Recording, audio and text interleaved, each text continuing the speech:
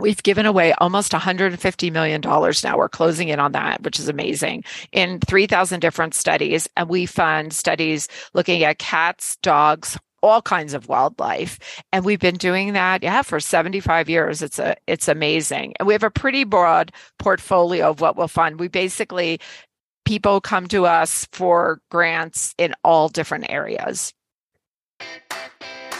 Hi, I'm Tori Mystic, and you're listening to the Wear, Wag, Repeat podcast, the only show dedicated to supporting women in all areas of the pet industry. Today, you'll hear from Dr. Kelly Deal, the Senior Director of Science and Communications at Morris Animal Foundation. During our conversation, we explore the role of the foundation in funding important animal health research. Kelly shares some intriguing case studies that have come from the research they funded, including work on the Parvo virus, which is very close to my heart as I had a dog who passed away due to the Parvo virus many years ago. We also discuss the impact of Morris Animal Foundation's work beyond pets, touching on species-specific studies like the one on yellow-eyed penguins in New Zealand. Another exciting initiative of the foundation is Data Commons. It's a hub of animal health data that is free and available to researchers working on pet cancer studies and other topics. Something else we discussed that applies to all of us in the pet industry is collaboration. In the foundation's work, Kelly highlights just how important it is to collaborate with others in the animal world. This was such a jam-packed conversation. I can't believe how much we fit into this interview.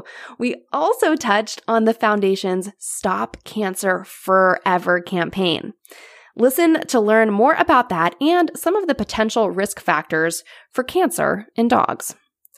I think you're going to enjoy this deep dive into the world of animal health research. I found it very fascinating. And just like Kelly explains, collaboration really is key if we want to make a positive impact in the pet world. You can't go it alone. So if you would like to connect with like-minded women petpreneurs who are just like us, check out Wear, Wag, Repeat Society. That's my membership that helps you grow your pet business online each month. You can learn more and join at wearwagrepeat.com/society. Okay, on to the interview. Currently Senior Director of Science and Communications at Morris Animal Foundation, Kelly Deal received her DVM from the University of Tennessee and started her practice career in a bustling emergency clinic in New Jersey. After a year in emergency practice and an internship at Animal Medical Center in New York City, Dr. Deal moved west, completing a residency in small animal medicine at Colorado State University. After a 3-year NIH postdoctoral fellowship at National Jewish Health, Dr. Deal joined the staff of the Veterinary Referral Center of Colorado as the co-owner of the internal medicine section. 14 years later, Dr. Deal left private practice to pursue a career in medical communication and joined Morris Animal Foundation in 2013. She is a board-certified small animal internal medicine specialist with an interest in gastroenterology and immunology. She lives in Colorado with her husband, 2 children, 3 cats, too many fish to count, and 1 very lovable Labrador retriever. Hi, Kelly. Hi, Tori. How are you? I'm doing great. It's so nice to meet you. And I always like to meet another Labrador lover. Yep. We are longstanding Labrador lovers, though I will say I like all dogs. I'm just going to put that out there. Of course. We all love all dogs, but Labs are kind of special. What color is your current one? Yellow. Okay. I have 2 chocolates. So I think you have to stick with one color at a time just so that you can match your clothes to the dog hair. Yeah, exactly. And furniture and other things, right? Yes, exactly. So I'm so pleased to have you on the show. Morris Animal Foundation is obviously just one of the leaders in animal health research, and you do such amazing work. I've known about the foundation for a long time, but for the people who aren't familiar, can you just give us the rundown of what the Morris Animal Foundation does? Yeah, happy to. We are excited because this is our 75th anniversary. We've been around a long time. We've always been based here in Denver. And our founder was a veterinarian who was very concerned that there was just a real lack of research surrounding animal health concerns, right? I think we all know there was research on animals, but not always beneficial to animals. And he felt like there were a lot of knowledge gaps. Dr. Morris Sr. didn't start, but he created the first prescription diet, which I think a lot of folks know, Hills. And he was really smart, and he put a half a cent a can aside to start our endowment and start the foundation. And so we benefited from those initial royalties. And now we've given away almost $150 million now. We're closing in on that, which is amazing, in 3,000 different studies. And we fund studies looking at cats, dogs, equids. I had to change it. We used to say horses, but we've done donkeys and mules now. Oh, so we've got, I was going to say equids. so equids and all kinds of wildlife. And we've been doing that, for 75 years. It's amazing. And we have a pretty broad portfolio of what we'll fund. People come to us for grants in all different areas. I think it's so fascinating that it's not just pets. I think that we'll get to this, but one of your sort of headline studies is the Golden Retriever lifetime study, right? Mm-hmm. And so I always think of it as being studies to help our pets' health, but it really is all kinds of animals. It really is. And part of that came about from people. We started with cats and dogs really early on from the beginning, right? And then a few years later, we added horses because people came to us and said, you know what, we don't have any funding agencies for problems with horses. And then wildlife was only a few years after that. Same thing. People are like, we don't have funding. There's funding for conservation. And I think people probably realize that, right? So conservation, which absolutely addresses health of wildlife.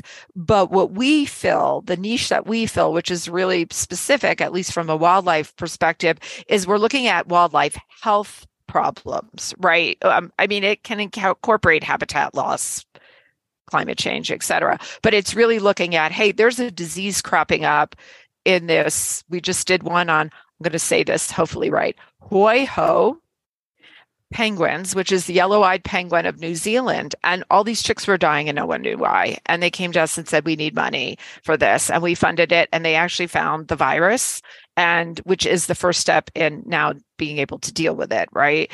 And so that's a very typical scenario from our wildlife perspective. We'll often do something. We did work when the Deepwater Horizon oil spill happened, and people needed money to study, right, the effects of everything from, we did oil and dispersants on oysters because the oysters can't get away, right? They're kind of stuck. Aww. And we did all the way to dolphins that are in that area and the different dolphin populations. So we have, again, a really wide portfolio. Obviously, we fund worldwide, since I just mentioned New Zealand. So we have grants all over the world. We've done that from the get-go.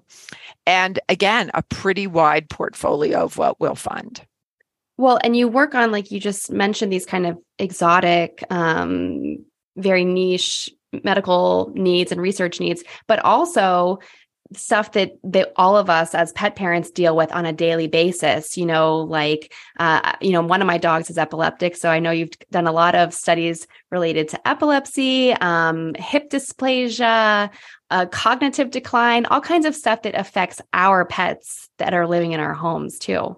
Yeah, absolutely. And a lot of those reflect the concerns of researchers who are seeing these maybe in clinic, right? And they'll come to us and say, hey, we need some help. A lot of our epilepsy work, which you may know, Tori, centered around new drugs, right? So there's a drug comes out for people and researchers would come to us and go, we think this might work in dogs, but we don't know. Can you help us with funding to study this? And that's just one example of how we'll respond sometimes to what researchers bring us. The flip side happens too. Sometimes we'll have particularly maybe an individual donor, or we'll see like, hey, something's going on here. We'll issue a special call. We did that for the Australian wildfires a few years ago. We issued a special call. We said, hey, we got a pot of money. It's focused, we want to focus it on this topic. Please come to us with your ideas. So it kind of works both ways. Sometimes we respond because researchers are like, hey, we're seeing this. We think we need some help figuring this out. We did that with Parvo virus back in the day. I mean, dogs were dying. Researchers were like, hey, we need some funding. And they came to Morris to help with that funding. And like I said, the opposite happens. Sometimes we'll have an area of interest and we'll ask people, hey, send us your ideas. It's so necessary because, just specifically with the canine epilepsy, I've heard from our different vets that we've seen that they say there's just not enough research. We just don't know. I'll say, can I give CBD with phenobarbital? Will it interact? And they say, well, we just don't know because the studies haven't really been done. So there's a huge need for this kind of work. Yeah, and there's some stuff creeping out. We just recently funded a study in Canada on CBD, but what was really interesting or difficult about that particular request is that was 3 years in the making because CBD is not legal everywhere. It's not legal right? All that stuff is legal in Canada, which is part of the reason we're doing it in Canada. But just because like if we sent money into Canada, do we look like drug dealers? You know what I mean? There was like all this weird stuff like we didn't even think about. We're like, yeah, we'll give you some money. And they're like, wait, we got to talk about this. You guys are like weird? Narcos or something. Yeah, exactly. Like we were like, oh, well, we don't want to be seen as, and it's going across an international border. Ads all like so the money's going. It was really weird. It's better. The landscape is better now. It's easier for us. But I was talking to a veterinarian in New Zealand, and they've been struggling they've been trying to get marijuana and CBD on the ballot. They can't sell any of it. So in the podcast where I was talking with him, we had to be really careful. He had to be careful how he spoke about it, because he couldn't be advocating necessarily. It's crazy. Like skirt around the topic. I know. So we're excited about that first CBD study. It's the first one we've actually been able to fund, even though it's been on our radar for a long time. Oh, good. Well, I'm excited to learn more about that, and I know a lot of people will be. Mm-hmm. So speaking of, all your big studies, let's talk a little bit about the Golden Retriever Lifetime Study, because that is kind of the headline thing that you've been working on for how many years? We are about, we've been working on it for 14, maybe 15 from like the first little inkling. We've been recruiting. We started recruiting 11 years ago. So we're getting to celebrate our 11th. So that means we're starting our 12th years, which just seems like crazy that it's been going on that long. And it's kind of our marquee study. You're right. For years and years and years and years and years, people would come to us, we'd raise money and go, here's some funds. And people decided a few years ago that, you know what, we need a big cancer study on cancer risk factors in dogs. I think everybody knows now dogs may be very good models for people. So what may be a risk factor for them would be great. Maybe a risk factor us. Their time frame is condensed of their life, but they live long enough, right? They're not a rodent that's living 2 or 3 years. They develop cancer spontaneously, and there we go. So we started the Golden Retriever Lifetime Study where we enroll dogs and we're following them through their lifetime. Unfortunately, Goldens have a very high rate of cancer as a breed, which is really, really unfortunate. And 75% of the dogs that have been in our study, and we had our first teenager not that long ago, 13 years old, they're getting cancer, and it is accounting for like 75% of the deaths in the cohort, which is just insane, right? That they're dying at that rate. That exceeds what we thought and what the Golden Retriever Foundation, which actually provided us with some of the initial statistics, they were talking 60%, but in our cohort, it's 75. Oh my gosh, how sad. Terrible. Yeah. Well, we're over 275 episodes in here, but I did remember way back when on episode 26, I interviewed a woman named Liz Rubenstein. She's the creator of Gingerlead, which is a wonderful device to help support your dog's kind of rear end after surgery or injury or anything like that. And her golden Jake is part of the study. And I'm not sure if Jake is still with us or what his status is, but she was telling me some of the data that they had to collect as the pet owners, like around their house and how involved it was. So can you tell us a little bit about that? I can. We collect everything and everything. And so we would ask people, I mean, there's obvious questions. What does your dog eat? Right? Most of the time. But then we take a deep dive. People actually have to go get the bag of food and tell us some of the like major ingredients, stuff like that. Then they have to talk about, do you feed them treats? Do you feed them vegetables? For example, my favorite is we ask, do you feed bell peppers? It's that precise. And then we say, what color bell peppers? Because, right, there's some thought about color and antioxidants. Yes, darker ones have more antioxidants, maybe. Yeah. Right, exactly. And so we ask that. We'll ask, what flooring do you have? Give me the percentage of time your dog's on carpet. Give me the percentage of time your dog may be on hardwood floors. Exposures of all kinds to the obvious ones, like do you spray your lawn? Do you use pesticides? Right, that kind of stuff. But everything, like, does your neighbor do it? You don't have to go bug your neighbor to ask them what they're doing. And then how much time, I mean, all kinds of stuff. Like if they swim, what type of water do they swim in, a percentage time, and the temperature of the water, because it speaks to metabolic, like how it's harder. You spend more energy swimming in cold water, right, than warm water. Mm-hmm. So, right, really super precise. Very, very detailed. Yes. I remember Liz telling me that she had to look up like the fiber content of her carpeting. And I was like, wow. I know. Like, what is it? Right. Is it synthetic? Right. Is it wool? That's what she's talking about. Right. Yes, like, absolutely. Right. Crazy. And so now you're at the stage of the study where you're, I don't know that wrapping up is the word because it will never really be done, this work. Right.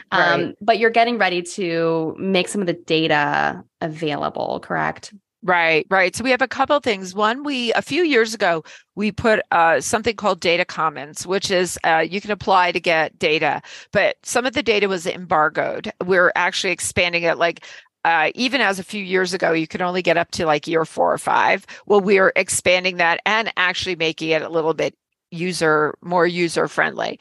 And the idea behind the Data Commons was to try to get researchers to come in and play around, see what we had, and then they could actually apply to us and say, this is great, but I need more detail. Like I really need to know that fiber content beyond just are they on carpet or not. I need to know the fiber content. And we've really made a big push the last few years to reach out to researchers and say, look, we got this data. We also have samples because these dogs will come in every year. So they give samples, like they give us urine, feces, hair and nails, obviously blood samples, and a variety of different types of blood samples that we kind of split out. And we have all of this available to researchers, and we actually were giving it away for free.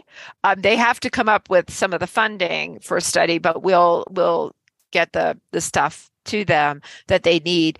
We're starting to do more with provide funding to them too, because that's part of the big piece. A lot of them are like, yeah, I'd love to do a study, but I don't have money sitting around to be able to fund this. But we're doing that as well, because you're right, Tori. We're getting to the point we always felt like if we reached 500 cancer diagnoses, that would be, it would adequately do what we call power the study, which means any conclusions we make have a lot of behind them, right? We can feel good about them. If you only have 10 dogs, it's kind of like, okay, well, that's 10 dogs. Well, we'll have 500 diagnoses, and we decided to keep going. We were going to stop then. And we originally thought that study would take into 2024. We are now going on as long as we can keep funding it for people. And we're really excited about that because one of the things that we're talking about that can be deceptive is we go, all right, 75% of dogs died. Wow, it's really high. That sounds terrible. But we don't know because we don't have very elderly dogs. So there may be some dogs, right, that are going to go on, and maybe it will be 60% at the end because we get a bunch of dogs that live to be 13, 14, right? We're just not there yet. We just don't have enough dogs into that age range. And we're very, very interested in some of those old dogs. Sometimes what's interesting is the individuals who don't get cancer, right? Like what's unique Yes. about them. So we've got a ways to go, but we're getting really excited because we got a really juicy database now. The way they say it in science speak is they go, the data is mature, but I like juicy. So we've got a lot that's really good, right? Years and years and years now, not just 3 years, 10 years on some dogs, 11 years, right? So yep, we've got it. Phenomenal. I Yeah. know. Well, and you had mentioned, you just kind of in passing mentioned making this data available for free. As someone who is not in the clinical research world at all, is that uncommon? Do you usually have to pay for data? Sometimes, but and some of the big databases that we can even have access to are government ones. So CDC has a big free database, NIH does. Some of the databases, the only restriction they have is you have to have like a EDU, right? You have to be a nonprofit or an EDU at the end of your email. But we've had a few people request access. We approve them to go in and kind of look at it. And like I said, we're making it a lot more user friendly. But yeah, sometimes databases or they're collected by a company, right? I mean, a large food company might ask you for data. Well, they're not going to give that out, right? Some of these are, or they're going to sell it, right? And because that's just how it works. And so that's one thing. The other thing we're starting, you helped me, Tori, because we're going to do something we're starting soon called Citizen Pet, which is going to be a citizen science project. And we're hoping to get it up and running. We're going to get into beta testing soon with our Golden Retriever Lifetime Study folks. And the idea is to collect data that we can then give to anybody to look at, right? Some of it is also going to have a recruitment piece. So we're going to have people sign up, and you could have any breed, doesn't have to be Golden Retrievers. And we could say, would you be interested in participating in a study of Boston Terriers? And people can say, yes, I would be happy to participate in a study with my Boston Terrier. So it's coming, but it'll be up and running. We're hoping, and I'm knocking on wood a little bit, but our latest update today is within the next year. Oh, exciting. So people all over the country could kind of enroll and be part of this research that would look at cancer signs or all kinds of different things. Everything. Okay. And basically we'd be collecting data similar to our Golden Retriever Lifetime Study. Like we can convert some of that stuff into, we might have somebody interested in a researcher who wants this data. We might collect the data ourselves and just have it banked and be able to share it. People could come to us and go, look, I don't have time to do this. Do you have this data? Maybe on exercise or whatever. We could go, yeah, we do. And be able to share that data. It's a really, again, a little different for us at Morris, right? Typically we're a granting agency, but we see maybe a need for that kind of information. Well, it just seems like obviously this Golden Retriever study's been in the works for 14 years, $32 million. Not everyone has the resources, and it seems like it could be a big barrier to making breakthroughs in pet health. So I really admire the spirit of collaboration. And I think that in the 200 some people I've had on the show, that seems to be the common thread, that in the pet industry, we're very collaborative because at the end of the day, we really care about the pets, and, everything else kind of falls by the wayside if you can make pets' lives better. Yeah, for sure. I agree. I think people get into animal related industry many for very altruistic reasons, whether that's your veterinarian or veterinary technician or the people who work for nonprofits. They have a very different viewpoint. And I like the idea of collaboration. We've collaborated with the NIH. We've collaborated with the Dog Aging Project, which is another really big group. We helped them get set up. Some of those folks sit on our board. Some of our folks sit on their board. And again, the idea is not to be competitive, but to work together on, and we're starting to try to do some work with them, like, because they have data on cancer too. They don't have samples, but they have a really big database. So how can we work together to look at these databases? We're doing a similar project with people in the UK. And there's always been a lot of chatter about, especially cancer in dogs in other parts of the world. Like, some people believe in Europe, they have lower cancer rates in their dog population, and golden retrievers is one.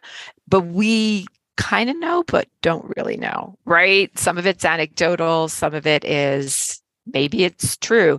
So we're working with a group in the UK because they have something nifty in the UK where they have a big giant database that connects a lot of the vet clinics, which is cool, right? Like, you could walk into any vet clinic in the UK and they're going to have your record. And so there's all this, they're collecting a lot of data, and they have cancer data too. And we're going to work with one of their graduate students to look at our cancer data from the Golden Retriever Lifetime Study, their Vet Compass data, and kind of see, like, what does this look like? How can we compare? Can we talk about exposures? Are exposures different? Are they the same? Is the outcome the same? So let's say we all get exposed to herbicides, but it's different in the UK. Why is it? So it's really, really exciting stuff. And just, again, collaboration, right, across now international borders, which is really cool. Yes, that's really interesting. Just a very quick story is that our first dog was a chocolate lab named Toby, who my aunt, she became a dog breeder, and she actually lived in Guernsey, which is one of the Channel Islands. It's part of England. And so she had these puppies, and we went over to get them. Poor Toby ended up contracting Parvo virus back here in the States, and he did not make it. But what we learned through that experience was that they have such different, it's rabies-free country. And then especially the little island of Guernsey, it's not even the main island. And the vaccine, I don't know what the deal was, but he just wasn't as protected with the Parvo virus vaccine that he received there and then living here because it was just different. At least that's my memory of the situation. And yeah, so it is interesting. Even though we might have the same things, they might be slightly different. Yeah, for sure. And that's a good point. Like, if Guernsey is parvo free, let's say they don't have a lot of parvo. Puppies get some antibodies from their moms, but if their moms aren't really exposed to, like, parvo's out there, right? It's not eradicated. We just vaccinate and they don't get sick, right? But there's parvo out there, and dogs are probably, like, I'm always thinking my dog's probably getting exposed. So she's vaccinated, but she also gets some natural exposure, right? Immunology is a weird thing. And like you said, are there different strains? Like, you bring a dog here, maybe, right, the vaccine is a different strain, or they come in contact with different strains. And it's really fascinating. And I think we can learn a lot by comparing, right, different populations. Mm-hmm. And I'm excited to see what that turns out. And as we were talking earlier, that collaborative piece, as well as starting to get the data out there, right? Like, we get a lot of stuff from people like, when are you going to be publishing stuff? Because everybody wants to know, what do I need to avoid? right? Everyone just What wants to know, how can my dog not get cancer? Tell me the exactly? answer. What's the Right. one thing? Right, right. And it's tough. I would say one of my dear friends who's done work with the girls study. Sorry, I use the acronym girls. We always say girls. That's okay. Um, We like girl power here. yeah, we like girl power, so it fits with the theme. But she is really into environmental exposures. That's her whole bag, and she's had dogs that had lymphoma. Boxers get it. She loves boxers. Boxers get lymphoma, and she gets really she's passionate about it. And so she's using our data. And the one thing I would say that she always says is never walk your dog on the pristine lawn. So if you're like out in the park and you see the pristine grass, or your neighbor, she said, look for the weeds. Your dog should be on the weeds, because she said she's absolutely convinced that those exposures are bad. They're closer to the ground than we are, right? They're sniffing it up. They get it on their feet. I mean, we don't think of dogs as big groomers, but they do groom, and they could be licking it. They could be bringing it into the house where other pets can be exposed. So that's really, really, really important. That's Yes, one thing. Yeah. thank you for pointing that out, especially in the summer now. Those perfect lawns are not natural. They're all being treated with something.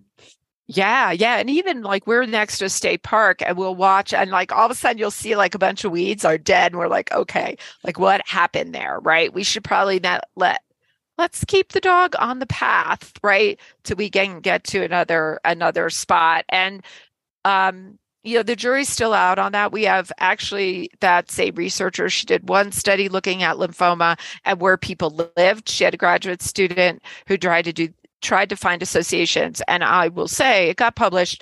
They couldn't find an association between lymphoma and location when they looked at it from a high level.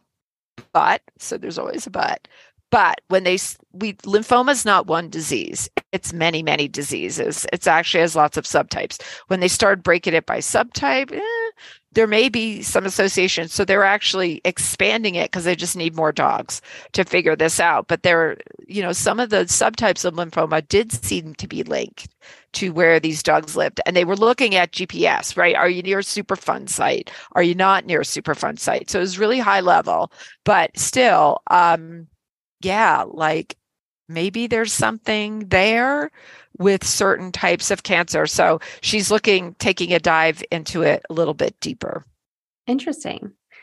So not everyone can just call you up and talk to you and learn all these things. So where can people learn about not just like the studies that are happening, but the results, like the things that we want to implement in our lives? Where can we go to figure that out? Check us out at morrisanimalfoundation.org. Sorry, that's a long address, but it is, right? And we have some of these published up there, especially some of the lymphoma environment stuff. We have it either in a blog, or you can find it again posted on our website. We have a cancer checklist because right now we're in a big springtime is our big fundraising campaign, Stop Cancer Forever, and that's FUR, very cute, forever. And we have extra stuff up there. So like feed your dog vegetables, weight though, that's a tough one, right? We think of obesity as a risk factor, overweight and obesity, but we don't know exactly. But it's one of the things that's been reported. Exercise, a lot of it is common sense stuff that would tell us that, but then we also have don't walk on the nice lawn, but you can learn some stuff. And we're hoping that we have some more concrete recommendations. And it may even be a one size doesn't fit all, right? Scotties are very prone to bladder cancer, and there is a strong association between herbicide exposure and pesticides. So go figure, right? Maybe because they're low to the ground, maybe because genetically they're predisposed to bladder cancer, but like they're way higher risk than other breeds of dogs, but we're still, right, sorting that out a little bit. Right. Well, there's never anything that one size fits all. Even I think within a breed, each dog is its own individual. Right. And genetics probably play a role, just like they do. Like we're doing a lot of genetic work. Like, can we find a risk factor gene? For example, in women, right? Breast cancer genes. We know that they're there, right? There's all kinds of if you had, BRCA1, BRCA2 gene, right? People have mastectomies, but not everybody. Like that would not be a recommendation. Maybe that somebody would without those risk factors. We want to do the same with dogs. It's a step toward personalized medicine, right? For our pets because we know they're different. They're different. Yeah. And they deserve all of this. So thank you for the work that you do. And thank you for coming on the show to talk about it. I really appreciate it. And for humoring me with my, I'm embarrassed now that I was talking to you about immunology because you're such an expert, but thanks for humoring me. Oh, no, it's great to talk about it. Immunology is like I spent 3 years at National Jewish, which is obviously a big human hospital. And it is one of the most complicated systems in our body that we have absolutely no knowledge about, and then put in my interest in gastroenterology. And I think everybody's talking about the microbiome. We were collecting poop samples, right? And girls going, well, we should probably collect poop. Well, now we have people really interested in it, right? That we never expected because we know like these guys in your gut, they're doing stuff that can influence, right? How about like the fecal transplants? Yeah, that is wild, isn't it? And we are doing some work with that. We're actually doing a study. So sorry, I'm like rambling here, but we are doing this really interesting study in fat cats where they're fecal transplanting bugs from thin cats into the fat cats to see if they can help them if they'll lose weight faster. So some cats are going on like a low fat, whatever diet, reducing diet, right? That we put these guys on. And some are getting reducing diet plus little bugs to see if it helps, because I think we all know being overweight, losing weight in ourselves is really, really hard. And we're learning more about, right, what obesity and overweight and like diets may not work, blah, blah, blah. Oh, and they're hard in animals too. Even if your vet asks your dog to lose a couple pounds, it's very hard to lose 2 pounds on a dog. Really hard. Mm-hmm. Right. It's really, really tough. And so I'm going to assume as a Labrador owner, we struggle, right? Labradors have a tendency to be overweight for a variety of reasons. I've had Labradors and I have put them on like senior diet or restricted calorie when they were young even, right? Because you need to avoid them getting overweight. And they are really tough. They're food driven dogs, right? They have a tendency to be overweight. It's just the way that they are. And so, yeah, I hate to say, like, I have a friend who's my veterinarian because I don't have a clinic anymore, right? So I have to go to my friend, the veterinarian. She's like, Kelly, you should get your dog to lose some weight. I'm like, I know. So I am there with people. It's not easy with some dogs. A lot of dogs, it's not easy. And we're learning about that. It wouldn't be great if we learned about the fecal microbiome.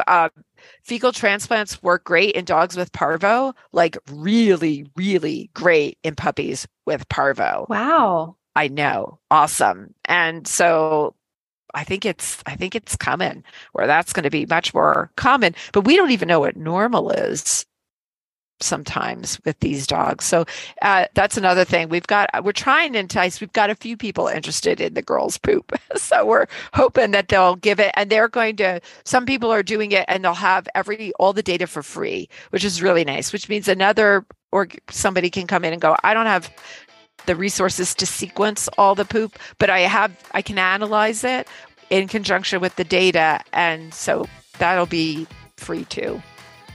So exciting. All the data, all the poop data that you could want. Kelly, thank you again so much for being on the show. Remind everyone, what's the website address to check out? MorrisAnimalFoundation.org. And thank you so much, Tori. This was fun. I'm sorry I started rambling, but I'm so excited about some of the stuff we're doing. It's just really, really fun. I can tell. I'm excited. I'm in a good mood after just talking to you. So thanks again. Well, thanks for having me on. Some of the best conversations happen after the episode. Send me a note on Instagram at WearWagRepeat, or find even more women petpreneurs to connect with in our private Facebook group called Wear, Wag, Repeat Labs. If you want to dig into more episodes, resources to grow your business, or find a link to something we discussed, it is all right there for you at wearwagrepeat.com. I'll see you back here next Wednesday for a fresh conversation.